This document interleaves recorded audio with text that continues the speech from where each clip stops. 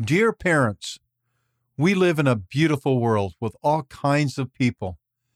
Teach your children that every person is a child of God who is special and loved.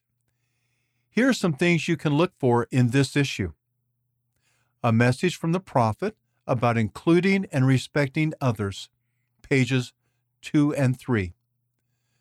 A feature about a boy who includes others and a challenge to be a friend, pages 12 through 14. A story about a South African woman who led with love in her community, pages 32 and 33. Remember, teaching love and respect starts with you, the friend. End of article read by Gene Nelson.